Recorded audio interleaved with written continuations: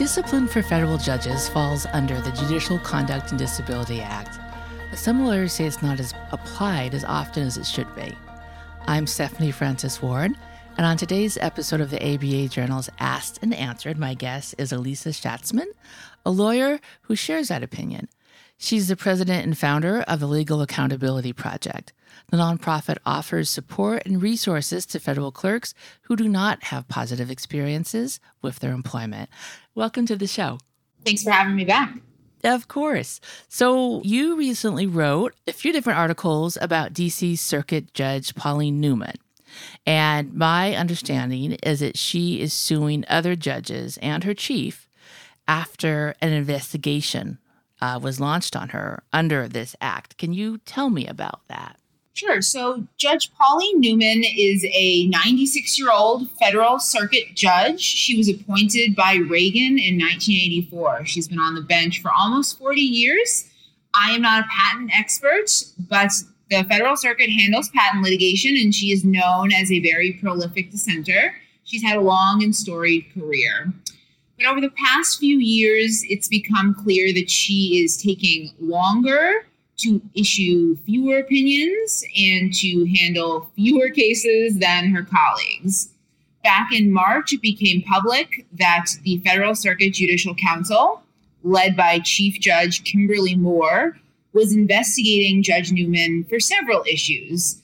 The slowness with which she was handling cases, as well as the fact that she seemed forgetful and confused. There were also some issues with her treatment of law clerks and allegations that she violated the confidentiality provision of the Employee Dispute Resolution, or EDR plan. So this controversy is rare for several reasons, one of which judges are rarely disciplined under the Judicial Conduct and Disability Act for either having a disability that precludes them from handling their judicial duties or misconduct, like mistreating clerks.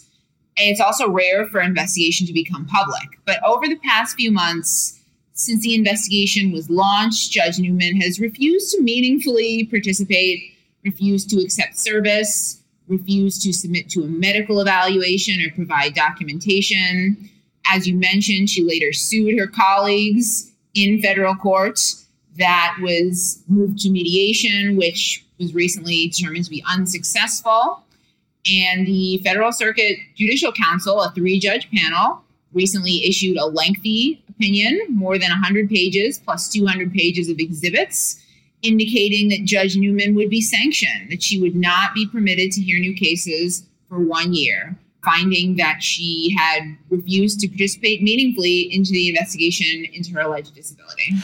Do you think it might be telling that it's so rare for these investigations to come up, and in this situation it involves a woman in her 90s? You know, how often would a man in his 60s and 70s with a whole lot of power, maybe who sits, in criminal court or civil court, I'm wondering are there thoughts on that? If it's like, why are you going after this judge and not the hordes of others who never get any pushback on their behavior? Oh, so it's a good point. So I tend to believe that judicial discipline should be meted out more routinely to judges who mistreat their clerks, to judges who are concealing a disability that precludes them from handling their judicial duties. Look, I am careful to say that it is not about Judge Newman's age, per se. I know that when I write and speak about this topic, I'll occasionally get a little bit of pushback about whether this is, quote, age discrimination. Judge Newman is 96 years old. And I don't know how many people you know who are 96, but my dad recently retired in his late 70s. He was a dean and a college professor. And he's a very healthy person, and he has slowed down a little bit since he was 50 or 60.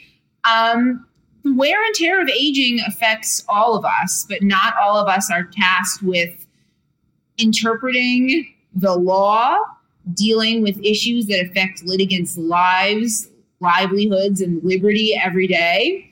This is a rigorous position.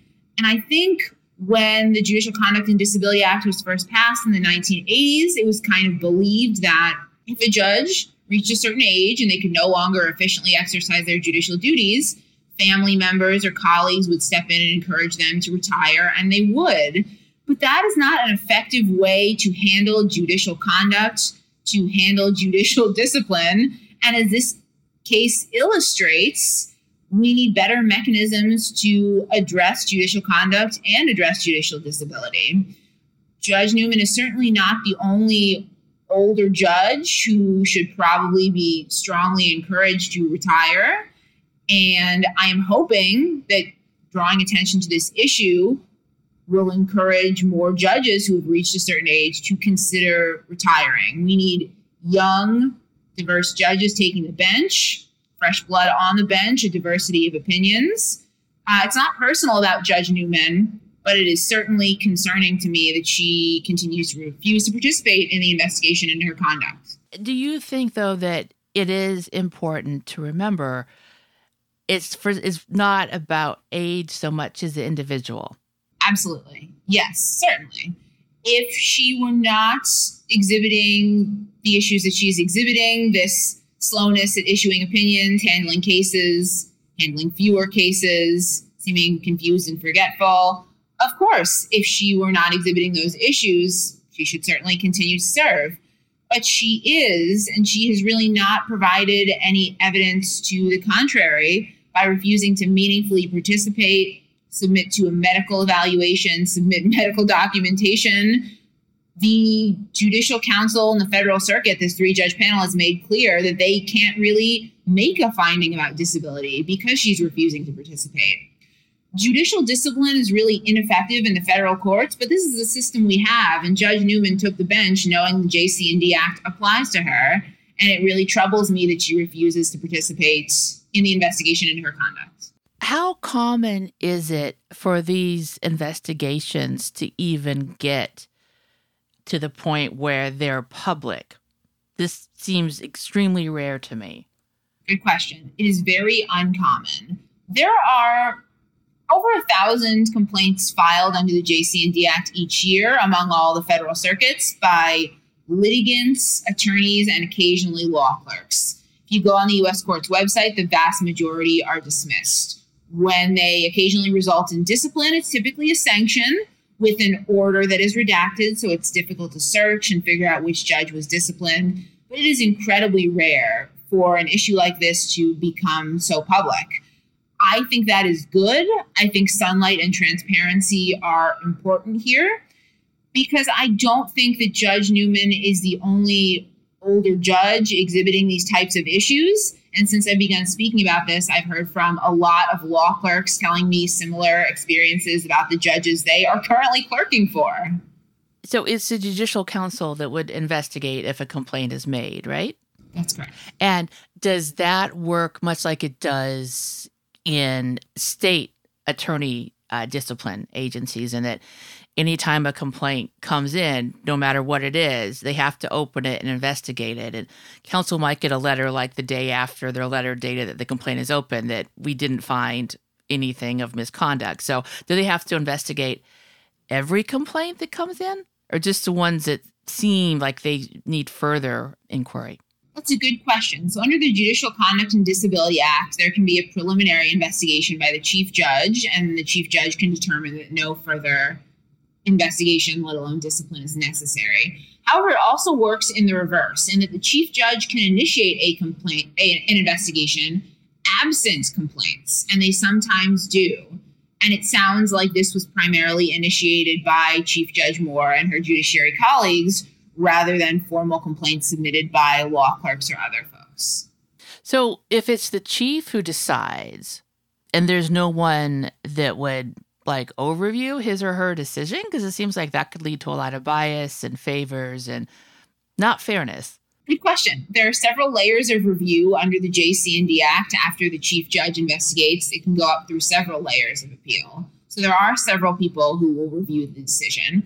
But it's interesting you ask about bias, because Judge Newman pointed this out in her lawsuit. She said, my case should be transferred, the investigation into me, to another circuit because there is bias. My colleagues are biased against me.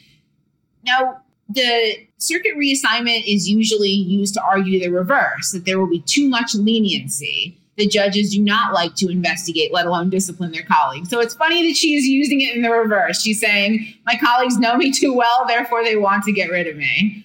I don't see it that way. Was the motion approved? No. Nope. It is staying in the Federal Circuit. And the Federal Circuit is unique in that there are no district court judges. It is all the Federal Circuit judges are on the council. They can investigate their colleagues. So it is a unique circuit.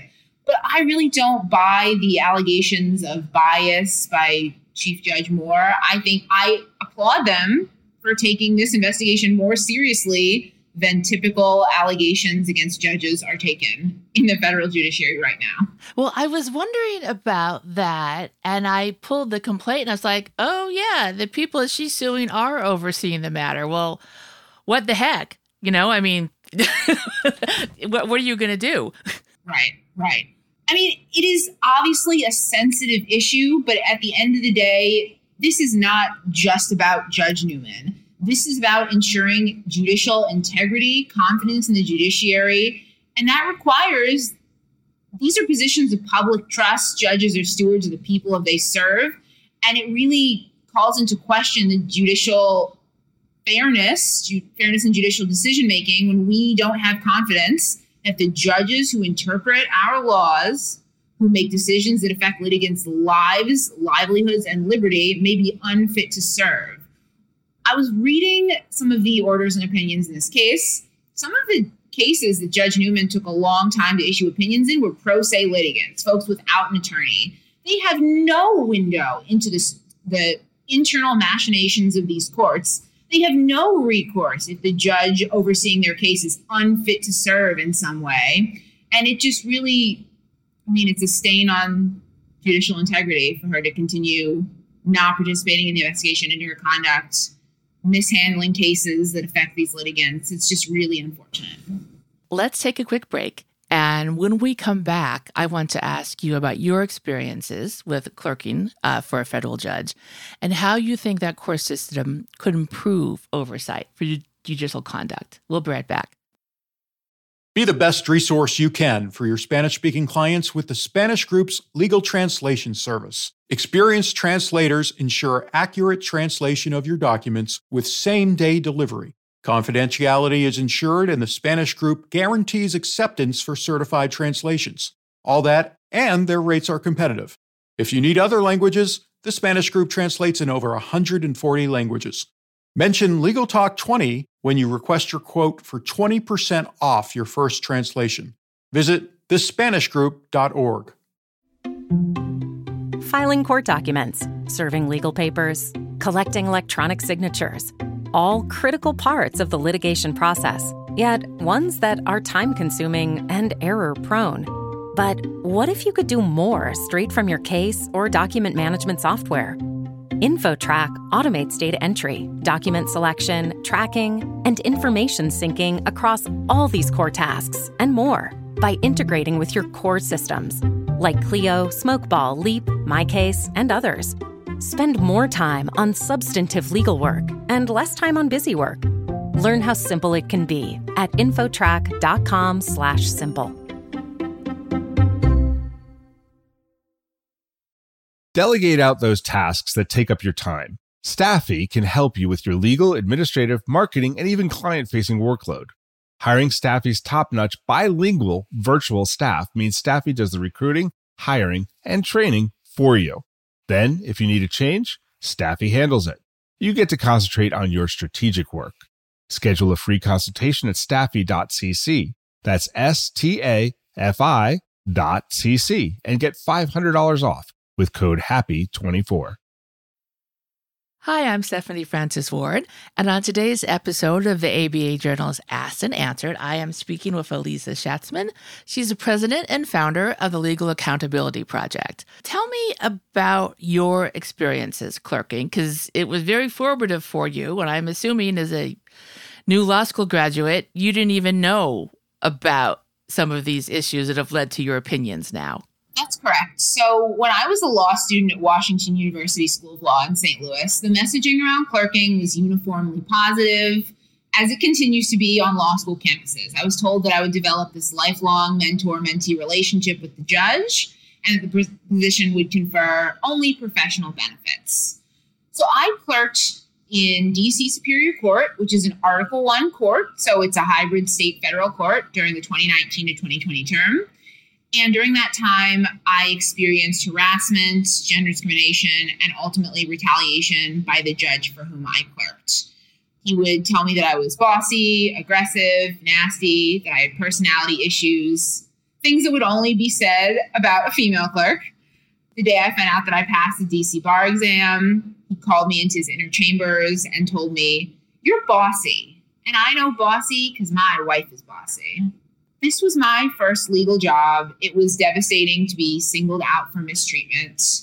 I tried to stick it out because I knew that I needed a year of work experience to be eligible for my next job. During the pandemic, we transitioned to remote work, and the judge basically ignored me for 6 weeks before calling me up and firing me, telling me I lacked respect for him, but that he didn't want to get into it. And he hung up on me. So I tried to use the channels that were available to me in the DC courts, reached out to HR. They said there was nothing they could do, that HR doesn't regulate judges, and that judges and law clerks have a unique relationship. And they pointed out that I was an at-will employee. So then I reached out to my law school, to WashU, seeking, support, advice. Found out the judge had a history of harassing his clerks that law school officials knew about at the time I'd accepted the clerkship, but had decided not to share with me. So it took me about a year to get back on my feet before I secured my dream job in the DC U.S. Attorney's Office. And I had started working there. I was 2 weeks into training when I received some really devastating news that altered the course of my life. I was told that the judge had made negative statements about me during my background investigation, that I wouldn't be able to obtain a security clearance, and my job offer was being revoked. So I filed a judicial complaint with the DC Commission on Judicial Disabilities and Tenure. That's the regulatory body for DC local judges, hired attorneys, and in the summer and fall participated in the investigation into the now former judge. Partway through the investigation, I found out he was on administrative leave, pending an investigation into other misconduct. At the time, he'd filed a negative reference. But the USAO was never alerted to those circumstances, and he filed a clarifying statement after he was removed from the bench, but it was too late. And I was pretty much blackballed from what I thought was my dream job. And during that time, I came to understand the real lack of accountability for judges who mistreat their clerks, the real failures in attempts at judicial discipline. And whether you are a state or federal clerk, the mechanisms to protect you just are not there. Law clerks are exempt from Title VII, so they cannot sue. We are reliant in state court systems on judicial conduct commissions. In the federal system, the Judicial Conduct and Disability Act. But judges are notoriously unwilling to discipline their colleagues. And in situations like mine, the headwinds are very much in favor of law clerks staying silent. It's important for me to be out there sharing my experience and underscoring that my experience, while not rare, is one that is rarely shared publicly, due to the culture of silence and fear surrounding the judiciary, one of deifying judges and disbelieving law clerks. And one of the only ways that we will change the culture and really discipline judges who mistreat their clerks is by empowering more law clerks to speak out, to file complaints. And it is unfortunate that there are no protections against retaliation. It is unfortunate that judicial conduct commissions do not discipline judges, sending the message that you shouldn't bother coming forward. I'm curious, as this process went on, were there times people would say to you, it would really be worth it for you to stop talking about this. We could make it worth your while, or maybe it wasn't even that. It was rather, I'm sure people said this is going to hurt. You should stop talking. But were you ever told that, we'll take care of you, just zip it? So it was predominantly women who told me things like the right professional decision would have been not to report, and that speaking publicly would tarnish my reputation. When I was going through the judicial complaint process, we were trying to find other law clerks and attorneys to share their experiences with this now former judge, because I knew that a bunch of people had similar experiences. very few people were willing to speak with the commission. They were all very focused on their own self-preservation.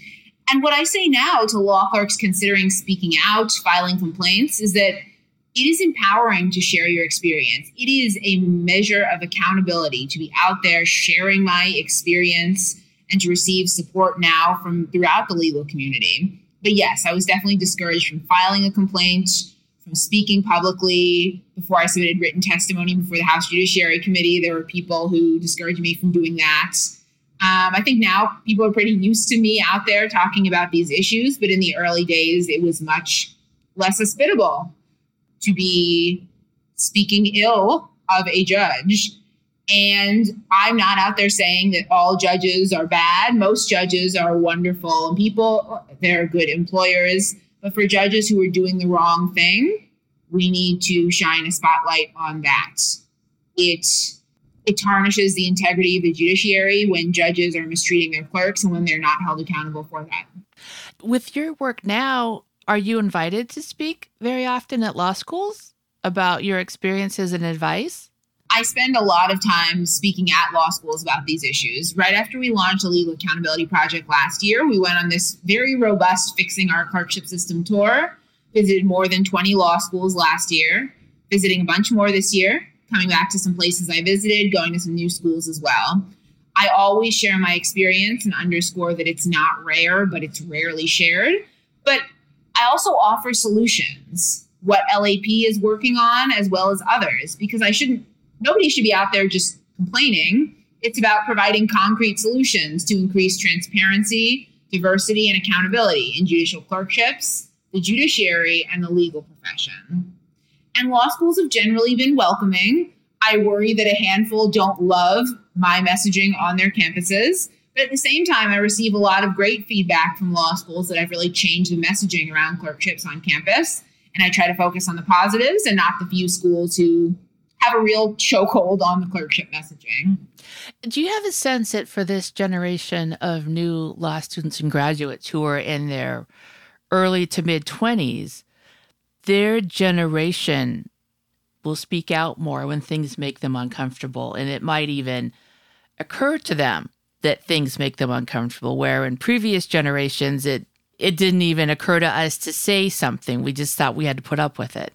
So I do hope so, and that is why I spend so much time engaging with law students. But I worry that the messaging on these law school campuses is very much in favor of staying silent, never speaking ill of a judge, never filing a complaint, never speaking out about mistreatment. And that is the messaging that these law students are going up against. I've been very heartened by student advocacy and student leadership on these issues, but it's really about empowering law students and law clerks to demand accountability, even from their law school administrations. There are a couple generational issues here. There's a generational issue between today's generation of law students and law clerks that is more empowered, and that's great. But there's also a generational divide among judges. And it has nothing to do with political ideology. But when I think of younger judges, both liberal and conservative, they are much more evolved on issues related to judicial accountability and transparency. And it is the older generation of judges who I worry live in this kind of rarefied air where they never face pushback. They're never confronted with experiences like mine. And they believe that perhaps this was the status quo when they were law clerks and new attorneys coming up, that they experienced mistreatment, they kept their heads down, stayed silent, and move on. And that's how they should be treating their clerks, and that's how the next generation should continue to endure it. I think that is terrible messaging, and we need to make the profession better for the next generation of attorneys. Do you have a sense of whether generally when a judge's behavior is problematic, their colleagues are aware? That's a good question. Often, yes, but not always. There are rules of judicial conduct and rules of attorney professional responsibility that generally say judges are supposed to share this information when they see a colleague mistreating their clerks, litigants, other people, but they historically do not. And I worry that I speak with a lot of judges, and I do typically ask, are you aware of any colleagues who mistreat their clerks, litigants, anybody else? Do you have tough conversations with their colleagues? And they kind of sometimes say, yes, I'll have the conversation, but there's only so much we can do. And even many judges understand, that the mechanisms for judicial discipline are woefully inadequate and that very little can be done. Whether you are a life-tenured federal judge or you are a state court judge with a 10 to 15-year term, you rarely face opposition for reappointment or reelection. So most of these judges are living in this kind of untouchable position. From the outside looking in, it seems like if you're a federal judge, you're set. But in reality, I am curious if there are penalties for complaining about a judge's bad behavior or approaching a judge about their bad behavior. Maybe, they could get a bad court assignment or not get any interesting cases or bad cases. Those are good points. So right now, if a judge is found to have committed misconduct, they can be sanctioned.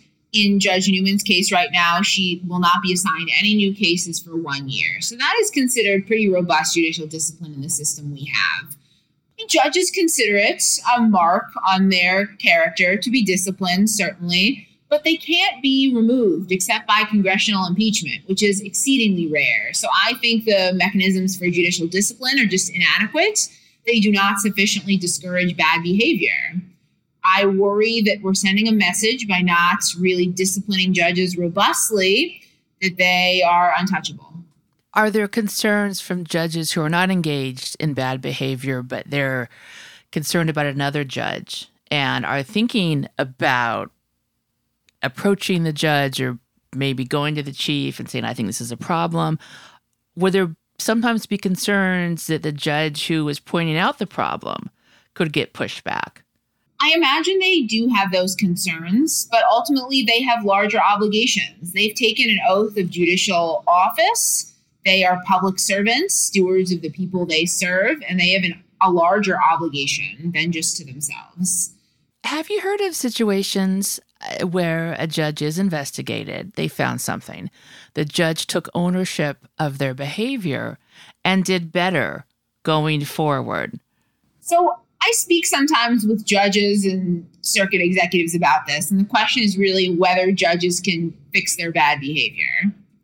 I'm aware of one or two circumstances, perhaps, but judges don't really receive training on managerial style, on how to interact with law clerks and others. And I worry that by the time they are engaging in misconduct, not sure they can change. So I think it's about addressing the problems early, discouraging bad behavior in the first place. Are there instances in which a judge has improved? Perhaps, but I think there are more instances in which they don't. Have you seen or heard of situations where, that expression, the behavior was nipped in the bud, where a chief saw something from a judge that she didn't like and she said, nope, not going to do this. And the judge got better or stopped doing the behavior that was offensive? So I feel bad for not having a better answer to your question, but I can't think really of any circumstances where I've heard that to be the case. People may not share that with you, too, again, for the glass full point of view. Perhaps. It's not that no judge can change their behavior, but if we want to focus on behavioral change, we need to put the processes in place to do that. The processes for raising a complaint, the processes for training judges on their conduct. I really think judges should have annual training on managerial style. I think that might help because one of the interesting things I hear a lot when judges are accused of some kind of bad behavior or mistreating their clerks, which is bad behavior, is that they didn't know. Or I'll talk to law clerks who are mistreated and I'll say, does the judge know you're unhappy? And they'll often say no. I hear that a lot from the judiciary. It's strange that a judge would not know they are engaging in poor behavior, which I think speaks to larger issues with the lack of oversight, lack of managerial training. But there are best practices. You shouldn't be yelling. You shouldn't be throwing things. These are high-stress jobs, but treat others the way you'd want to be treated. And that's not necessarily the way you were treated as a law clerk. That's everything that I have to ask you today. I want to thank you so much for joining us. Thanks for having me on the show. Of course. And listeners, thank you for joining us. If you like what you heard today, please rate us on Apple Podcasts. And we'll see you next time for another episode of the ABA Journal's Asked and Answered.